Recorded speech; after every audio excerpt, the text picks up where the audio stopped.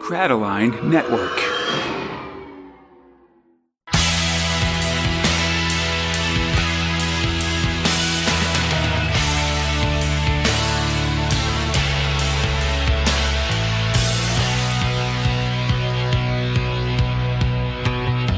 I am the law, and this is the 23rd episode of Big Bag One.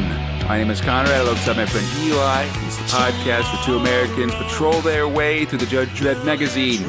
This episode, we're talking about the Judge Dredd magazine, Volume 2, Issues 11 and 12, cover dates September 18th and October 3rd, 1992. This episode, Dredd quells a sector, the whiskey flows in Calhab, we're on the case with Armitage, and we'll check in with Judges Anderson and Hershey, and then there's a new cop on the beat, Mechanismo. And if you'd already along with us from the comics we're covering today, in Judge Dredd, the Complete Case Files 17, Judge Anderson, the Sci Files 5, and the Judge Dredd magazine, Issues 289, 290, and 352. All right. How you doing, Eli? I'm doing great. All right. Ready for some more future law enforcement action? Always ready. Oh, yeah. All right, let's get started with Story 1, The Taking of Sector 123. Script robot Garth Ennis, art robot Carlos Esquerra, lighting robot Tom Frame. All right, Eli, we're picking this one up from last episode. After the events of Judgment Day, Mega City 1 Sector 123 is an open revolt led by Jimmy the Brit of the Vinnie Jones block. In his classic style, though, Dredd's entering the sector on his own, his only backup, a heavily armed H-Wagon called Gunbird 1, and the sniper Judge Hart in a raised position. The Gunbird's blowing up rebels as Dredd rolls through. Honestly, it's pretty good backup, because it's just like shooting missiles at everybody and stuff like that, you know? Right. Perfect defense. Yeah, it's fine. Back at Vinnie Jones, Jimmy the Brit isn't worried about Dredd because he's just one man, and Jimmy's got an army, including Misery Jones and the Goth Squad as his bodyguards, over the secret objections of Misery Jones, who knows that he's in over his head and that this isn't going to end well. On the street, Dredd's taken out perps with his lawgiver pistol and bike cannon and manages to get to grab a Vinnie Joneser to make him give up the details of the plan. He calls out bomb disposal units to a bunch of blocks in the city, including the Jackson 5 development. Does Bomb Squad tech show up? These bombs look complicated. Dredd's moving closer to Vinnie Jones, which is heavily fortified, and it's even got air-to-ground missiles. One streaks up at Gunbird 1, and they're hit. A surviving crewman ejects, and another, heavily injured, flies the hover plane into the rooftop defenses, seemingly destroying them. Dredd checks in with Judge Hart, and she's waiting to take the shot against Jimmy the Brit, but hasn't seen him yet, like sort of through his apartment window, I guess? Yeah, it looks like it. Yeah. Dredd goes to flush him out and checks in with Judge Columbus, who's the commander of Sector 123, and figures out and learns what's going on with the bomb squads. They've got all but one device set in the LaToya Jackson block. And listen, Eli, LaToya wasn't in the Jackson 5, all right? She was in the Jacksons, the band that had all the Jackson kids in it. But she was not in the Jackson 5, okay? Oh. Although in 1992, she has somehow become the most, or I forget exactly what the timeline is, but she'd been at least recently infamous. She was on a psychic she had her own psychic hotline, and she was in Playboy and a couple other things. All right. You know, just this Jackson drama. A lot of drama actually happening around this comic is what I'm... Right. Or this episode, when you kind of take a gander at it. Right. Anyway, the tech thinks the bomb is the bomb is disarmed, but then it explodes. The block crumbles as Dredd arrives in Vinnie Jones. It starts punching out these goths, Eli. Oh, it's exciting times. Jimmy the Brit appears in Hart's crosshair, but her shot just misses, killing Misery Jones. Oh no! Jimmy then goes to attack Dredd, but listen, he's just some weird dude who thinks that he's an English guy. Right. He's no match for Judge Dredd. So Dredd just kind of shoots him through the chest so hard that he goes flying out the side of a window and falls many, many stories to the street and dies. And with him dead, the rebellion soon crumbles in disarray. And we learned that this whole situation took like 15 minutes, basically, Right. which is pretty crazy. Easy peasy. Yeah, Judge Columbus tries to pull out an easy as 1, 2, 3, but Dredd tells him not to quit his day job. It's pretty fine stuff. Yeah. Fine. I'm always, it happens a fair amount of the time, Eli, these like one-man army Dredd stories, Right. He is a lot of man. He's like at least Yeah. just him is like 5 men. So that's Yeah, I mean, he's quite wide. He's got a jaw. He's certainly got a jaw for 2. right. Exactly. Exactly. But there's also just a lot of these situations. Like, I feel like it's almost the classic Dredd situation where some criminals have taken over part of the city, and they could send a squad of judges to take them all out. But Dredd's like, no, Right. I'll go alone and be a badass. Right, you know? exactly. How am I going to flex these badass muscles if freaking I got backup? Yeah, come on. And plus, it's good to exercise those badass muscles against just regular perps. Right. So you've got them nicely toned for when, there's apocalypse things or zombies or Right. judge deaths or whatever. You know what I'm talking about. I was also You don't want to be sitting idly by and then have to use them. Right, exactly. You'll Get a cramp. Get a cramp. Right. Yeah, all right. I was curious. I know when I was reading this chapter, I was thinking of Al's baby the whole time and wondering where Al was. Is that a common feeling, like when artists are kind of showing up on these different times in these different places? I always revert to the first time I saw them. I mean, I think that's definitely true. I think it's easy to get associations with artists based on when you've seen them before. I think it's kind of funny that now Escara, this artist Carlos Escara, as the Owl's Baby artist, I guess, because he's such he's like an essential Dredd artist as well. Like he co-created Dredd and sort of has done a lot, especially in the area we're in now, to define sort of the modern look of Dredd and stuff. Yeah. But yeah, that is funny. Yeah. And Owl's Baby on its way as well. Owl's Baby too. Perfect. I mean, we're seeing ads for it now, actually, in the pages of the comic. Yeah, that's a lot of fun, and it's like I think Al's Baby just touched my heart the most, which I think why it always comes back to it, because I know I've seen this artist before Al's Baby, but since Al's Baby, it's like, oh yeah, that's home. Yeah, I mean, he did that Armageddon story here in the magazine and stuff like that too, and I think we'll get some more Escara things here in the magazine as well. He's a good artist, worthy of appreciation for sure.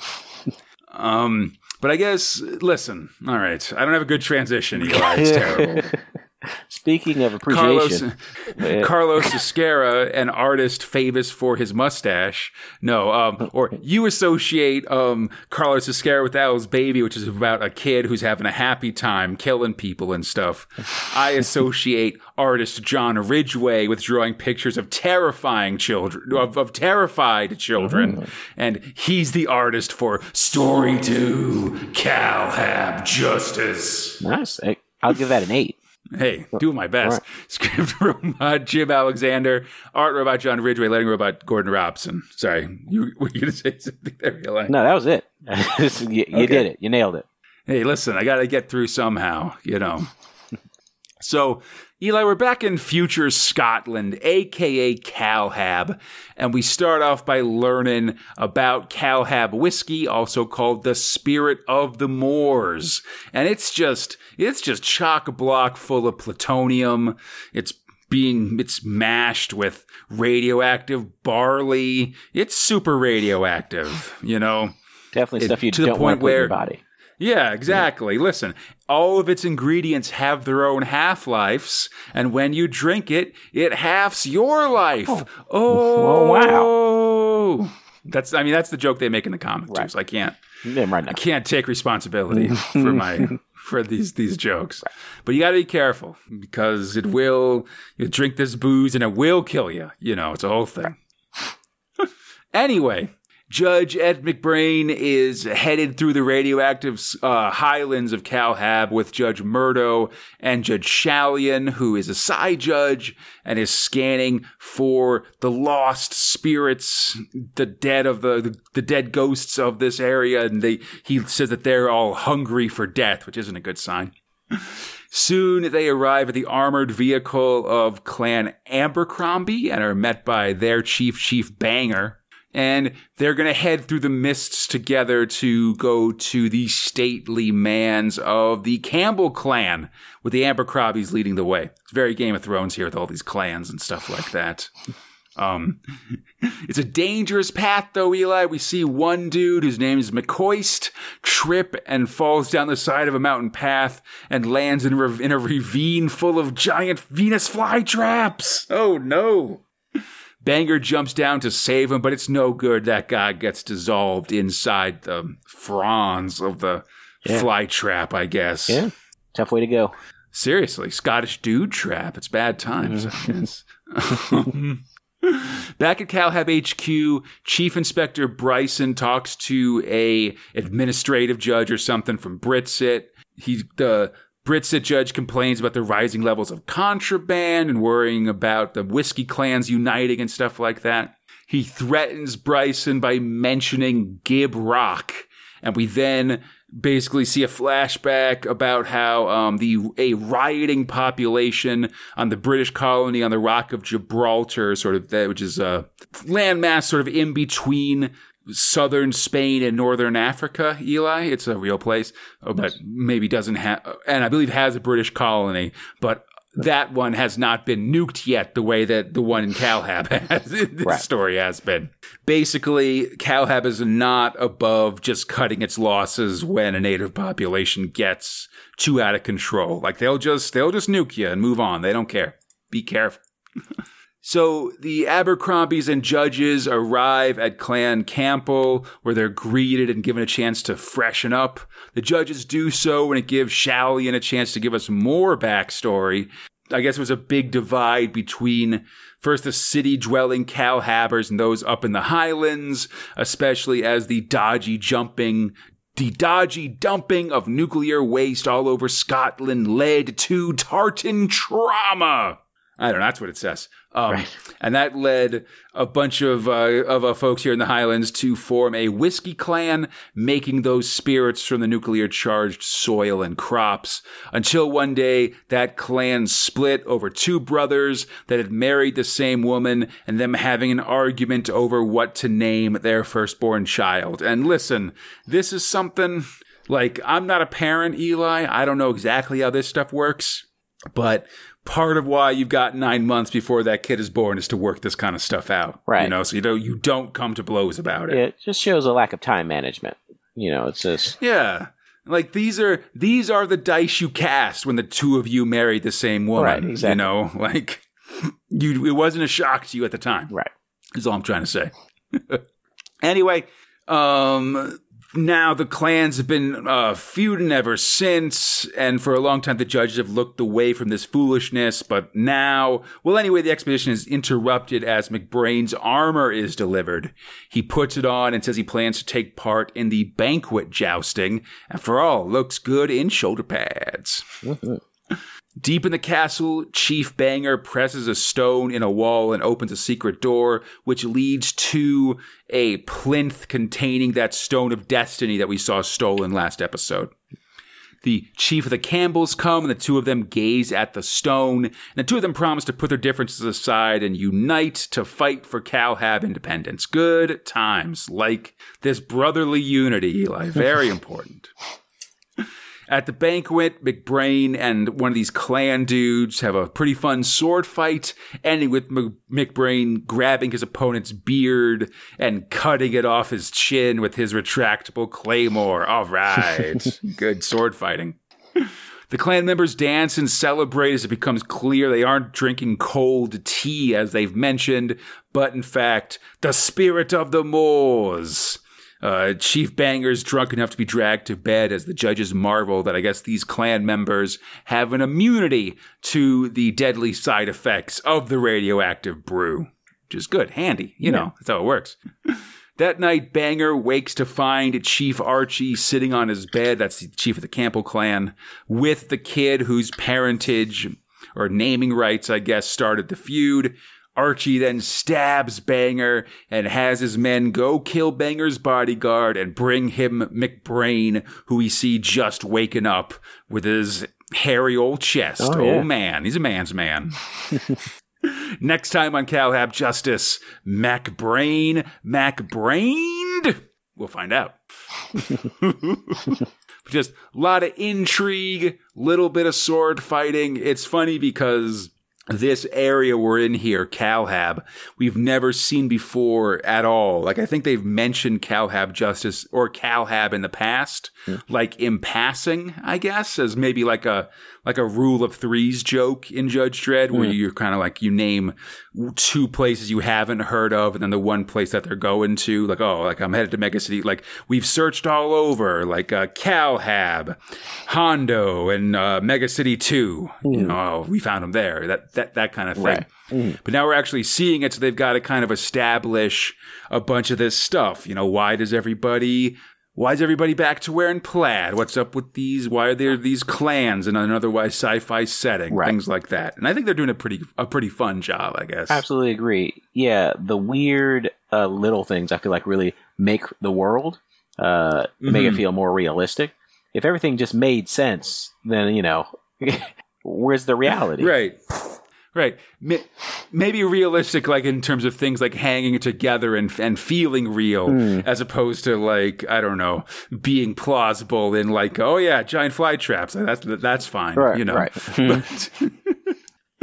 But you know, yeah, I think it's fun, and I kind of like having a black and white comic in here too. Actually, that's sort of, these are the comics of early 2000 AD, and I find it to be very nostalgic and kind of fun. Just this sort of line work here. I'm a big fan seeing what they can do without color. I'm always fascinated by that. Big areas of black and using cross hatching and line work. I really appreciate. Yeah, there's so much just with all the, I think next episode especially, we're just going to see so much like tartan and plaid designs and stuff like that. It's really interesting one to see in this black and white art for sure. Yeah. But now let's head south just a little bit, Eli, from CalHab to Britsit and get to Story 3, Armitage. Script robot Dave Stone, art robot Charlie Adlard, letting robot Annie Parkhouse. So rookie Judge Treasure Steele is on the phone with her husband Terry, having a fight because she's working late. And you might remember the first Armitage story. Armitage gave their relationship 6 months before they'd break up because of the job here. She heads back to the scene of the crime, this big plant-filled room in a fancy golden penthouse where Armitage is arguing with that blue-haired senior judge we also saw last story, Warner. Warner says that it was obviously a lone psycho that killed everybody here, and Armitage says that, like, there's too many dead people for one person to have done it. That's ridiculous. And so many of them are rich and or powerful that it had to be a professional hit one way or another. And Warner says the fact that everybody is so rich and powerful means that they have to be more discreet. You can't just go barging down the doors of the great and the good, you know, because you're a big cop on the edge or whatever, because you're Armitaging about, you know. Right. Anyway, Warner stalks off and Armitage and Steele start investigating. They find some engineered quiche, I guess, which seems like a Euro-sit party drug kind of thing, scattered around the bloody scene. And then the two detectives are met by Mary, this badass coroner who we saw last story as well. And she's been working on these bodies and like checking them for causes of death and stuff as she takes bites from her kebab with blood-covered hands and stuff. Just doesn't seem sanitary, but that's how cool she is. Does it all in big black sunglasses and stuff as well. Yeah, she loves her job. You can tell. Absolutely, definitely. There's one thing that's she wants to show the investigators. She takes them to a bloody dead woman on a blood-covered bed with built-in manacles.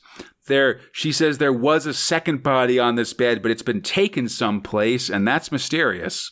Speaking of, elsewhere in some tunnels, a pair of weird goblin-type dudes, like they're kind of tan-colored instead of green, but otherwise I would describe them as goblin-y, are because they're just sort of small and they talk weird, and I don't know.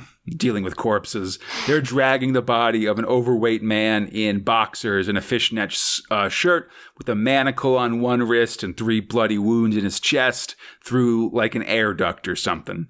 The body, they say, is still warm, and they're taking him to the master, big creator.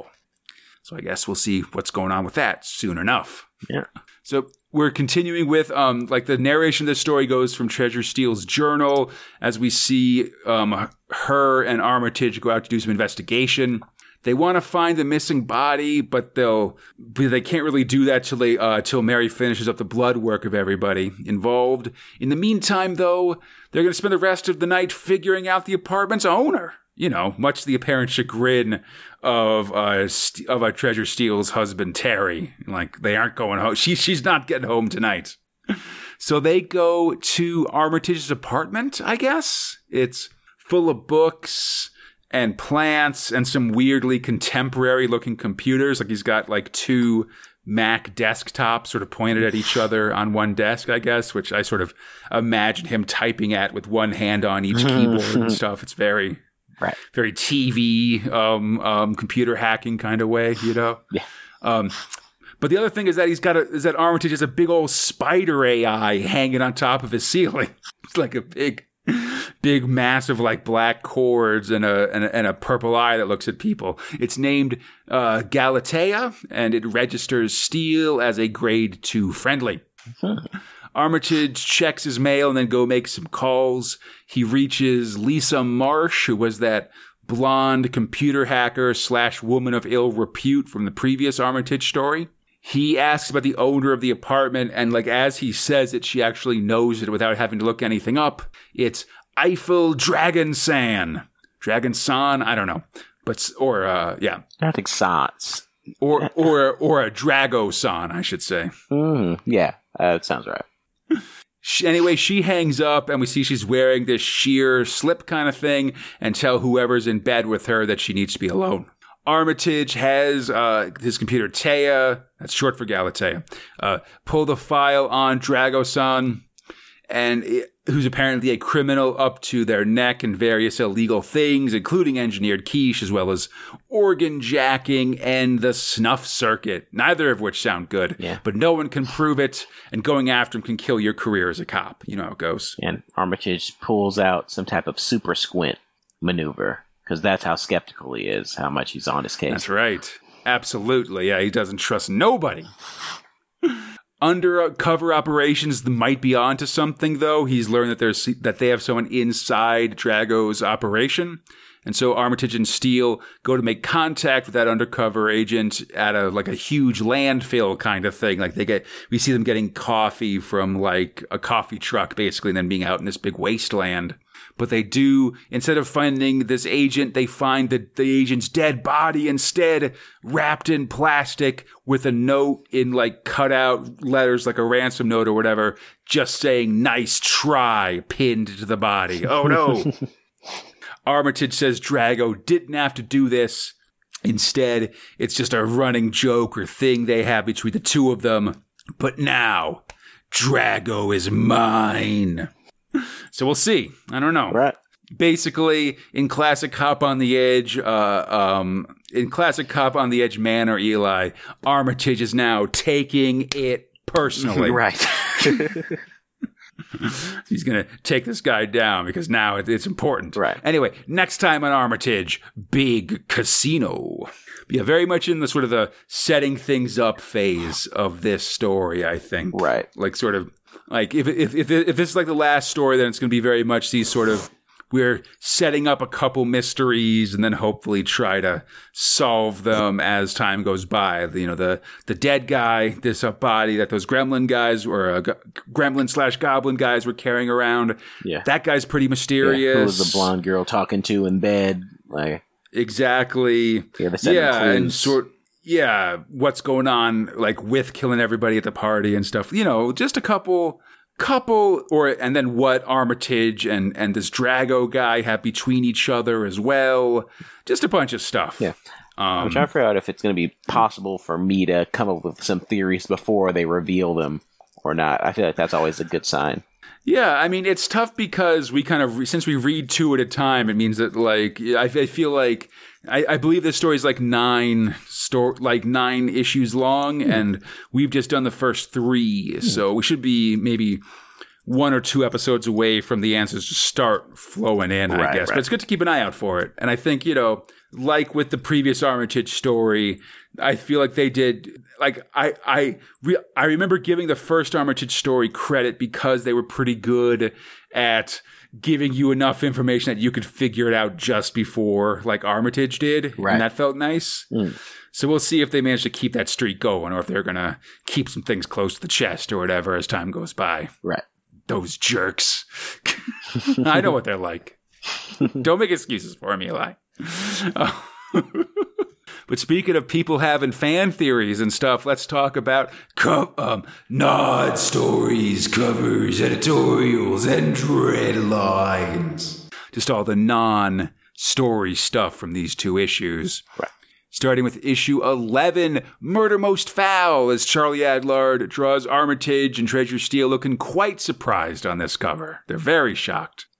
The editorial introduces the stories in this issue and talks a lot about an upcoming signing of various comics at a Virgin Megastore in London. And the credits text says, Armitage Shock Horror.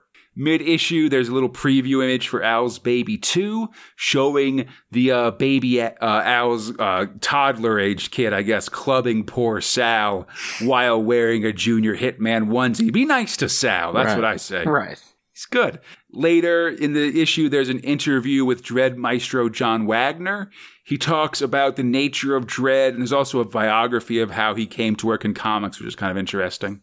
He says his favorite Dredd stories include, I should say, The Midnight Surfer, and just pretty much anything with the Angel Gang, as well as Young Death and America. I know the one thing I really know about John Wagner, Eli, is that he really thinks like super exaggerated, like American, Southern, and like Western accents are hilarious.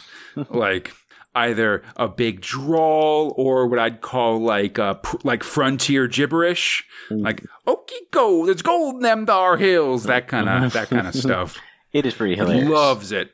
He loves it. Listen, it is funny. I would not disagree with that for sure. They're also continuing showing us this, or giving us pages of this Judge Dredd 1993 calendar. We get pages for March, April, September, and October.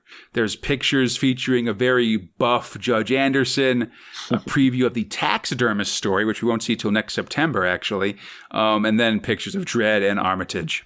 In Dreadlines, writers have a mix of opinions about the artist Chris Hall from issue 7, who was working on Judgment Day. They ask for new artists, as well as complimenting artist Colin McNeil, who we'll be seeing later this episode. There's more discussion about minorities in comics, as well as compliments for Devlin Waugh and requests for more Brit-Sit in general. And the issue ends with an ad for both the UK Batman comic and for some more anime videos, this time Tank Police Acts 3 and 4, which has Catgirls, which I'm sure were a revelation if you were like a British kid in 1992 and had never seen that kind of thing before. Whoa. Right.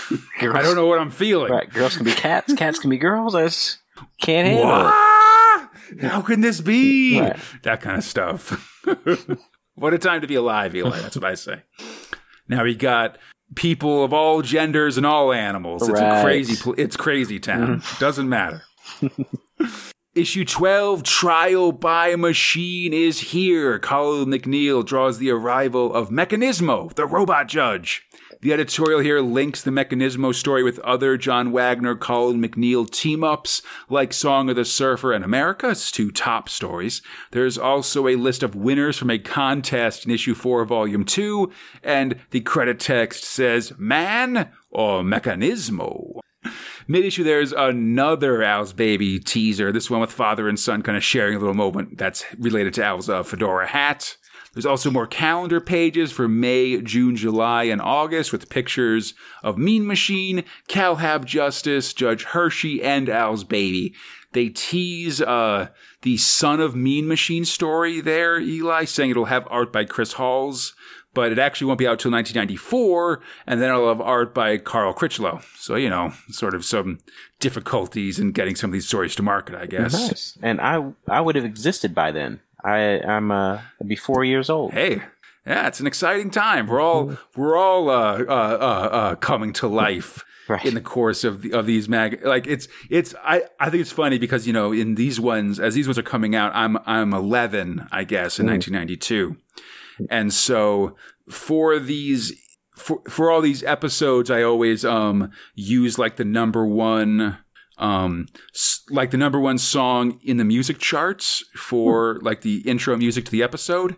That's cool. For Big Mega 1, I use the American alternative charts, and when I started doing like a Space Spinner 2000, it was in like the late 70s. So it was all this like disco and stuff like that, and like things that I didn't really know that I maybe something I'd heard at like a party or something like YMCA or something like that. But otherwise, a lot of songs I didn't really know. But now we're getting to all these songs that I really remember very vividly from my youth, and it's kind of fun, Just like I remember this, like. Kind of nostalgia. I remember I listened to these songs on the radio, if you can imagine such a time, things like that. Right. It's fun. And it's fun as these years go by, and just recognizing more, being able to recognize pop culture things as well has been sort of a fun, like, I don't know, evolution of how I'm reading the comic, I guess. Yeah. I think that's pretty cool. I think that's cool too. Yeah, I mean, I don't know. It is funny just with how these comics can capture moments or just be sort of both eternal, but also very specifically in their own time and place, I guess. I don't know. Anyway, in Dreadlines, there's letters. There's one letter that has criticism for a bunch of artists and also says that, accuses Devlin Waugh of being heavily based on singer Freddie Mercury. Who, listen, just because Devlin Waugh is gay and has a mustache doesn't mean he's based on Freddie Mercury. Right. But I guess that's sort of an accusatory thing because, Freddie Mercury died towards the end of 1991. And so it could be seen as like, oh, you're trying to create a character to profit off of, this artist, this beloved artist who's passed away or something. They're like, no, we were planning it way before. Right. Like, I'll have Devlin Waugh is based on a couple entirely different dead homosexual celebrities. Thank you very much. Right. Right. Whatever. How dare they? Yeah, how dare you? I say good day. Another letter asks for more Devlin Waugh and sends compliments from South Africa. There's some criticisms about the treatment of Judge Joyce and Murphyville, which I think is fair. Like, Johnny Alpha could have beaten up anybody and stolen their power armor, but you got to do it to Judge Joyce, who's also this kind of walking Irish stereotype. It's the whole thing. Right. Another letter asks why female judges never wear helmets and are always leggy and stuff. Though it does also say, hey, at the very least, you're drawing them to not have high-heeled boots when they're enforcing the law and stuff. Which, like, I guess, you take your victories where you can, I guess. Yeah, and listen. I myself would be a fool to say that no one ever draws Judge Anderson with high-heeled boots. It happens for sure, Right. But it's not the default way to do it. You shouldn't be. If you're drawing Judge Anderson or Judge Hershey, you shouldn't be drawing their boots as high heels. That's what I'm trying to say. They got regular boots. Right. Their gams just look like that because of evolution or something. I don't know. Don't worry about it too much. And then letters, just some more complimentary letters, and then the letters page ends with something I think we've seen before, which is just a special announcement by editor Dave Bishop to please not send any more unsolicited submissions. We don't need your work. Just keep it to yourself. It's fine. Publish it on your own or something. I don't know. Don't send it here. Which I think is pretty funny. Yeah. Just a bunch of people trying to, get in. Yeah. Get their stuff said in the old-fashioned way, right. I relate, because I'm trying to do that with a couple places, too, so I totally get it. Definitely, yeah. I mean, maybe not now, but I know in previous years, 2000 AD has actually had some open submissions periods, which is sort of where you're supposed to submit a future shock. So not like a Dread story, but a story that's like a one-off, like kind of sci-fi story, basically. That's cool. Yeah, it's an interesting thing. Yes. I definitely know there's some people that have actually gotten their stuff published through that nice avenue. Yeah, we gotta start working on ours. We're gonna get on it. Listen, yeah, absolutely. I got some ideas, but I gotta churn them to become more solidified. Definitely, right. Yes. But hey, speaking of finding inspiration for stories where you can, Eli, let's go to Story 4, Anderson's Side Division. Script robot Alan Grant, art robot Siku, letting robot Annie Parkhouse. It's the first time we're seeing art by Siku here, the pseudonym of Abigayo Akinsiku, who is a British-Nigerian artist. He's got a really distinctive style that I like a lot, though I think he's still solidifying it right now in like late 92, but I think in a year or two, he'll be really doing his thing, and I think he's a really great artist. He'll also, he'll do a ton of stuff here in the magazine and in 2000 AD. Also, outside of that, he's done a manga version of the Bible as well, which I think looks pretty neat. Oh, that's exciting. Gotta check that out. So, it's called the Manga Bible. Live it up. This story, though, is ripped from the headlines when you consider that this comic is probably that the comic we're reading in issue 11 is coming out in early September 1992. Citizen Rooney Ding gets pulled over by Judge Goon after a brief car chase, and the judge proceeds to beat him pretty brutally with his day stick. A crowd forms around them, calling Goon a bully and stuff until Anderson steps in and tries to stop the judge. Goon keeps hitting Ding until Anderson pulls her lawgiver and relieves Goon of duty, pending a review by a duty adjudicator. The crowd wants street justice, but Anderson shoots a few warning shots. They have to follow the law, and she promises that Judge Goon will pay for his transgressions. At Justice Central, a crowd of protesters has formed outside, demanding justice for Ding. The adjudicator, a Judge Kane, I think, just looking at his badge, hears Anderson's accusations of excessive force and Goon's defense. There's a little detail here with Goon saying that he thought that Rudy Ding was going for a weapon when he was actually going for his ID to show the judge. Goon says he was following the rules as Anderson warns that his actions could have caused a riot, and based on the folks standing outside Justice Central, it still could. The judges then sort of start arguing about whether or not bullying is part of being a judge, whether they should be respected or feared. Goon calls Anderson a liberal. She calls him a moron. And in the end, Judge Kane steps in. He says, as a sigh, Anderson's supposed to be sensitive, and he understands that, but in the end, Goon was acting within the law. And listen, it's Mega City 1. The judges aren't oppressive, like, fascist regime or whatever. This is what they do. Come on. Right. The case is closed and citizens are ordered to disperse. And when they learn that Goon's just going back on active duty, they start throwing bottles and so on. It's a full-scale riot. Goon calls out the riot squad and teases Anderson about whether she wants to join in on the fun of beating up and arresting all these citizens. As fires burn and bones are broken, Anderson, standing off to the side, finishes the story asking, whose side is she on between the people and the judges? They got oddly deep in there. Yeah, definitely. Well, I mean, this is... Because the character, the character that was beaten is named Rooney Ding. This is obviously a reference to the Rodney King a situation or trial, I guess. A motorist in Los Angeles who was beaten up on video by some LAPD officers. And then this is in like late 1991, and then there was a big trial about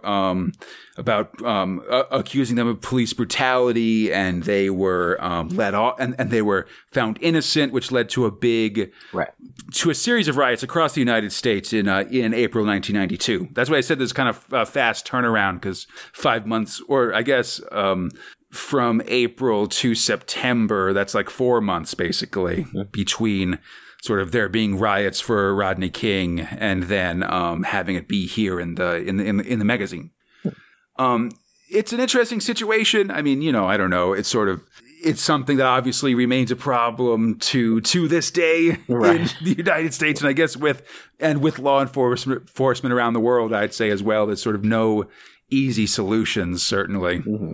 Right. I'm surprised that I don't know. I guess I obviously feel a certain kind of way, but I think it's interesting that there's such a hopeless take here in the magazine about it. Right. Right. Just, hey, who knows? Right. Yeah. There's no listen, these officers escaped a justice or whatever. Or I don't know. I admit I haven't really researched the Rodney King situation recently, so I can't speak authoritatively on whatever what should or shouldn't have happened. But I don't know. Right. But I'm surprised there wasn't like a hey, we feel like an injustice was done, so we're going to put it right in the fiction of this comic book. Right. Instead, they're like, no, listen, like. I mean, I guess, and I guess it's the true thing, because it'd be weird if a judge, I guess Dredd has taken judges out for being excessively brutal, but in the end, it's Mega City 1. Right. Yeah. There's just not that kind of justice here, I guess. I don't know. Yeah, they were still being true to the source material, but wanted to address it kind of like, hey, we see what's going on in the world. Yeah, exactly. Who knows if it's right or not, but this is what would happen in this fictional, universe. Yeah, and I think having Anderson be here to make that commentary, I think is a decent choice of the available characters to Mega City 1. Right. Anyway, enough of this worrying about the frail minds of judges, Eli. They obviously can't be trusted. That's what we've learned here. Right. Oh, I should say that Anderson story seems kind of linked to the one where she fought that vampire in the Undercity last episode. But I'm not sure how they're really linked besides just being stories where Anderson's feeling kind of melancholy about various situations, I guess. Right. Anyway, I'm tired of judges having feelings and judgment, okay? I don't care about that stuff. I want I need a new mech cop for New Mech City, Eli. That's what I'm trying to say. And so let's bring in Story 5, Mechanismo.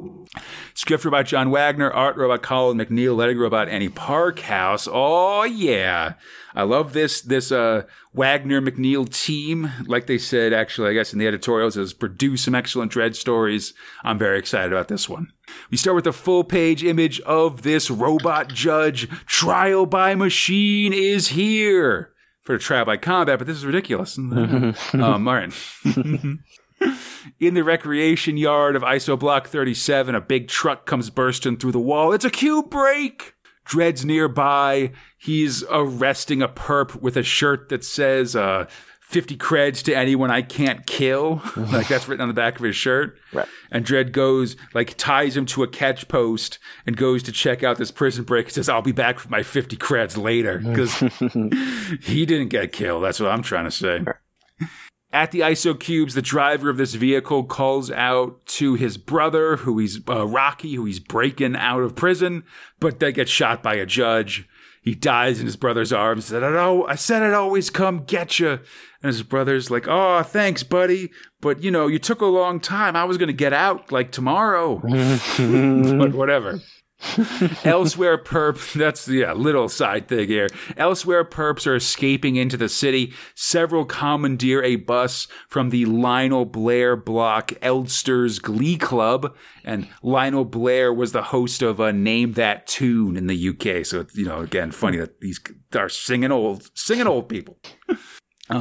They make the Eldsters sing be like, oh, like we gotta make it seem like everything's normal. So here the Glee Club starts singing, and they sing a song about being happy that just seems to be the "we're so happy" over and over again, or something like that. I don't know the tune. They're real loud though, Eli. So Dredd has a judge go shut him up because he's thinking about what's going on.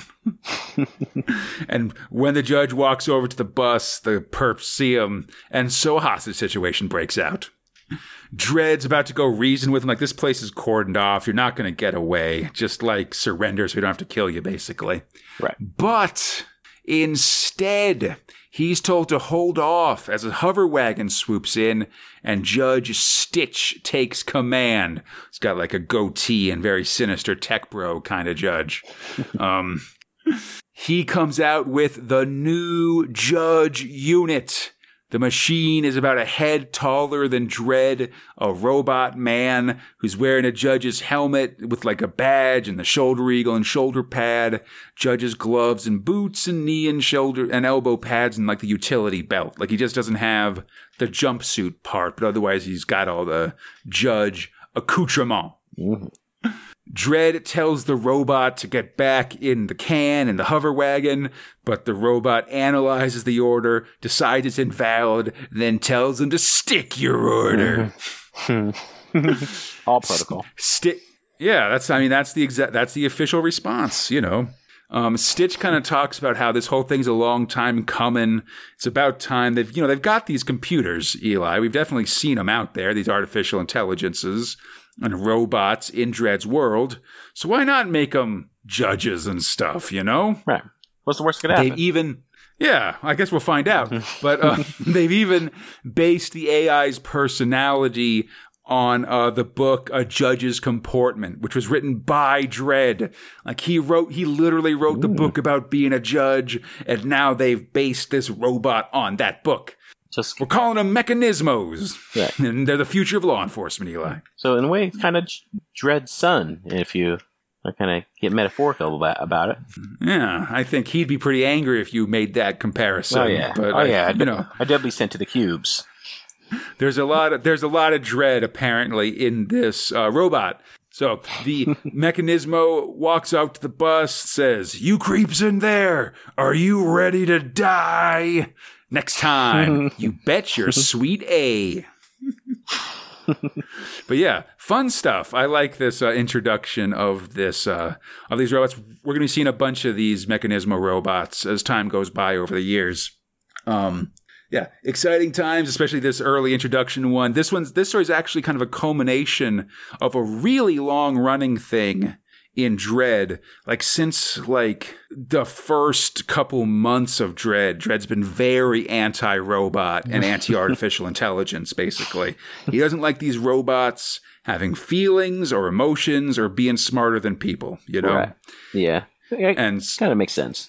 Yeah, and so you could see that now, that hatred of robots, when a robot is now coming to take his, like literally to take his place, to be a judge that's based on his like way of being a judge and stuff like that. You can see that being a big crisis for him, right? For sure. So I'm really excited for this one. Yeah. But now, yeah, definitely. Listen, hey, speaking of Dredd's children and I guess the marriages thereof or something like that, I don't know. We're working it out. Let's talk about, or hey, you know, as always, speaking of crime and punishment, Eli, Story 6, Judge Hershey. Or Crimes and Misdemeanors, I should say. That's a Woody Allen movie. Script robot Robbie Morrison, art robot Jousis, letting robot Tom Frame. First time we're seeing either of these creators, Robbie Morrison or Jousis, here on the podcast. Jousis is the pseudonym of Spanish artist Juan Jesus Garcia. He'll stick around here for a cup of coffee, but these days he mostly does matte paintings and visual effects for movies and stuff, which is pretty cool. And Robbie Morrison's a name we'll be seeing a ton more, both here in 2000 AD. There, he's probably best known for the character of Nikolai Dante in 2000 AD. He's going to do a lot of Shimura stuff here in the Meg, which is about a Hondo City judge doing kind of samurai kind of things. Sci-fi samurai things. I'm excited. Yeah, it's a cool series where there's some ups and downs, but I think it's going to be fun. This story though is called The Not So Merry Wives of Windsor, and just so you know, Eli, there's a lesser Shakespeare play called The Merry Wives of Windsor, spinning off the character of Falstaff to a more romantic setting, but I don't think it has anything to do with this story. Okay. Just giving you the background. You know, people would tell me would be emailing me being like, "Hey, just so you know, the name of this story comes from this." If I didn't say it, so I'm just trying to fill your brain with the same useless information that my brain's full of. You know, everyone's got to have it. We're hands together.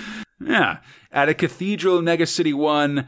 Malcolm Witherspoon Windsor, an inter-colony transit pilot, is getting married, but has a heart attack just as he says, "I do." And the elephant in the room for this whole story here is that the character of Malcolm looks just like director, writer, actor, etc. Woody Allen. And it's a weird time for Woody Allen, Eli. This is another one, I guess, kind of like the, where Rooney Ding is sort of a fast follow on a story in the headlines. My understanding is that at this point in fall of 1992, as this comic's coming out, it's also right as the details of Allen's romantic relationship with his adopted daughter, Soon-Yi Previn, are becoming public. And being the subject of late night talk show host jokes and things like that for the rest of time, basically. Sort of, because I feel like when this story was commissioned and the art was done, having this character be Woody Allen was funny for one reason, just because he's kind of it's a funny celebrity cameo, and he's been in a movie called Husbands and Wives and a couple of things like that. Right. But now it's funny for a different reason, because he's this guy that's like sort of history famous for philandering on his wife and other things like that. History kind of paints a different color on it, yeah. Indeed, and it's one that's sort of changed even more as time goes by and details emerge of him not being a very good guy at all in the course of this sort of thing. But that's something we don't, again, I don't want to speak with a lot of, like I've got a lot of knowledge on this topic. Right. Just things that I've heard, and we should keep going. On the way to the hospital after the heart attack, Windsor's ambulance crashed, and reports of it, including his face, were broadcast on the news. Just for a moment. At the hospital, Malcolm and his wife, Regina, are burst in on by a muscly southern blonde lady, and then a punk chick with red hair, and another lady, and another, and soon there's like a dozen ladies crammed around his hospital bed, all seemingly married to him. He's got like a dozen wives. Got so many wives. Meanwhile, Judge Hershey is at the same hospital getting a Nazi perp extracted from a toilet commode that he fell in while she was chasing him. When a nurse comes in, there's trouble, because it seems these wives have had enough of everything and have started brawling. Or maybe trying to kill Windsor as well. That blonde, the muscly blonde one from the start, that was the first to show up, grabs a scalpel from a nearby operating tray. Oh no! And goes to remove the root of the problem, aka Malcolm's junk, and just he can't. For the record, he can't get out of the way because his legs have been broken and they're in casts and those things that like lift your legs up off the ground when you're in a hospital bed. You know what I'm talking about, right? Yeah. You gotta keep it elevated. Exactly. Anyway, then Hershey shows up, but the wives have formed into a team, and they go to swarm Hershey, but just for a second, because like she's super tough, buddy. She takes these guys out right away. She punts the blonde one, which knocks off her wig. We learn that she's bald as a cue ball, just for extra jokes here. All the wives are arrested. We learn that there's at least another 40 also still on their way to the hospital, but stuck in traffic getting there. Windsor gets charged with bigamy, incitement to riot, and Hershey theorizes probably any number of financial crimes based on all these ladies married and stuff like that. Right. But Windsor said he never stole from his wives, Eli. He's just got a lot of love to give and falls in love and proposes to any woman he meets. In fact, he can't help but notice Judge Hershey's beautiful eyes and seems to be about to propose to her as well when she sends him the cubes. She's made of sterner stuff. She says it's the 7-year itch for Windsor in the ISO cubes. Because a 7-year itch is whatever. It's a thing where, like, after 7 years, a married man, that's when a married man feels the need to go cheating or something like that. Right. Especially if Marilyn Monroe's involved. It's a whole thing. Oh, yeah. Anyway, Windsor's there in prison. He's still got his legs in cast and holding the wig of that one wife of his. His cell's covered in pictures of all of his wives and Judge Hershey as well. The end. Oh, man. It's just a little fun one here. Mega City Madness. Absolutely. Yeah, that is fun. And wacky. I like that one a lot. Yeah. Yeah, good times. But so with that, Eli, I must know, what were your top and bottom thrills for issues 11 and 12 of the Judge Dredd magazine, Volume 2? Let me see. Yeah, it was 11 and 12. Okay, just making sure. I don't know. It could be me being biased about just having read that last one. But I think that's my top one. It was very funny, nice. Very futuristic. Very wacky and colorful, which I like all that.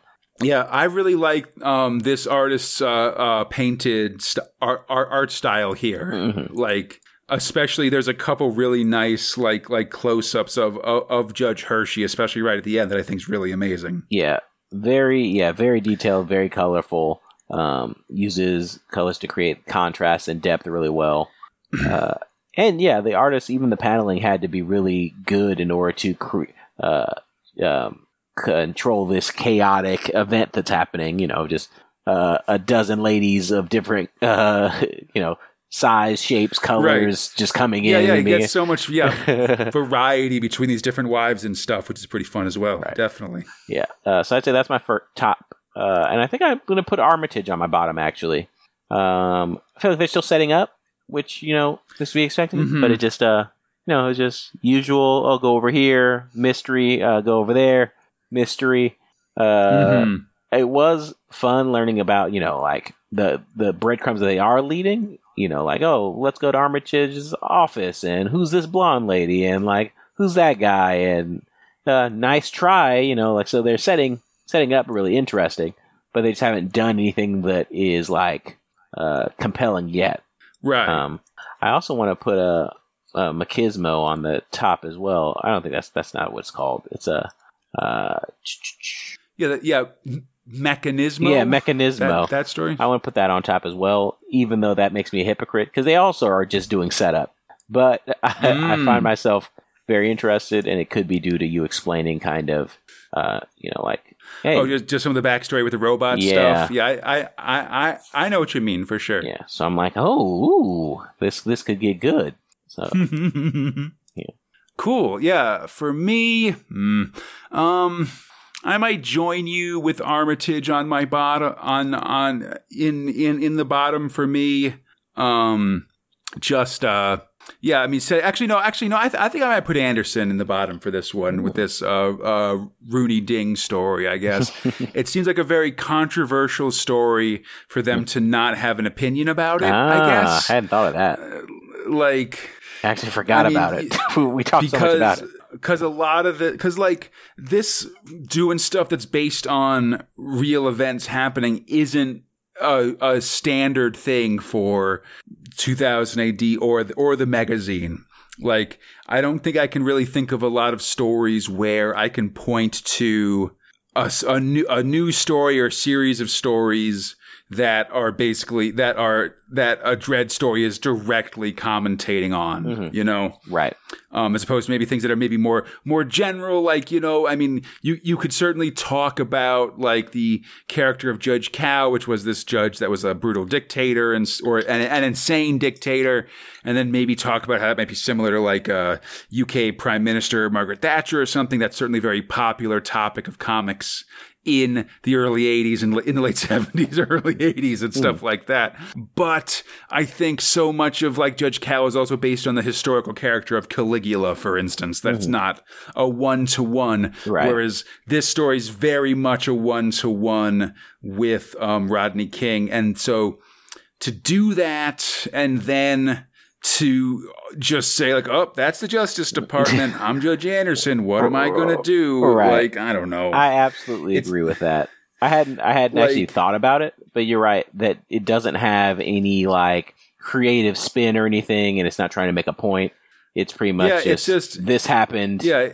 And we're saying it's going to ride a controversial horse, but then not riding it any place, basically, I guess. And so it just sort of becomes shock for its own sake or something. I'm not a huge fan of that. I like these stories to be a little bit more universal, I guess. I could totally see that. I was having a lot of trouble actually putting things on bottom, but I'd agree with that. I mean, I think otherwise. Most of the stuff's pretty non-offensive, or is like decent to not. It's not bad to decent in the course of this episode, right? And I think what you said, I think that's why I didn't even think of this story, because it didn't read as Judge Dredd to me. It was kind of just like current events. Hey, did you see the news? This happened. All right, back to our thing. And I think this might be something that might even just be a little different, just like with our respective ages or something like that. Because I really remember like the trial and then the riots and stuff like that when I was a kid. It's something that sort of, I don't know, stands out in my memory, I guess. But yes, I'd say that's Anderson for my bottom for this one, and then for my top, I don't know. Taking the Sector 1, 2, 3 was fine, but very, I don't know, feel like kind of standard Dredd story almost. Liking Cal-Hab Justice, but I don't know. It's just sort of, it feels like kind of a mid-level story for me, I guess, or I don't know. I'm still waiting for it to really kind of blow me away, I guess. And same with Armitage, like you said, it's very much still in the setup phase. Yeah. I thought Judge Hershey was fun, but again, just sort of a fun little Mega City 1 thing. So I might end up putting Mechanismo in my top as well. So mostly just because, I've got a lot coming into with with Dredd's past experience with robots. So it's got a lot of extra weight where I see these two, where I see Dredd staring down a robot version of himself, and it's got a lot of extra meaning to me that I'm looking at. I'm like, yeah, let's go. Let him fight. That kind of stuff. I think it's very exciting. So those I think that's how it breaks down for me. Nice. All right. Cool. All right. I hope everybody enjoyed this show. As always, you can find Big Meg 1 on iTunes, Stitcher, the Google Play Store, Spotify, or our podcast site at bigmeg1.com. Feel free to contact us at bigmeg1@gmail.com, the 2080 forums, or on our Facebook, Instagram, or Twitter pages. For all those, check out Big Meg 1 with one written out, and you'll find us there. And feel free to drop us a rating or review wherever you listen to us, or suggest us if someone's looking for a cool podcast to listen to. It'll be a good time.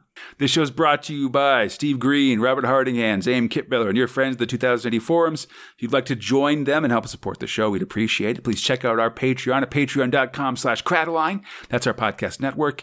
There you can support this show and receive a ton of excellent rewards, including advanced episodes, coverage of Modern 2080 in the magazine, and even monthly Q&As with Fox from Space Spinner and myself. And then, come back next time, Eli. As things start getting dark for Armitage, we'll reach the climax of Cal-Hab Justice. Johnny Biker returns to torment Judge Dredd, and we'll have more stories about Judge Anderson, Judge Hershey, and of course, Mechanismo. And until then, I'm Conrad, there Eli, and we are Big Meg 1. Drop it!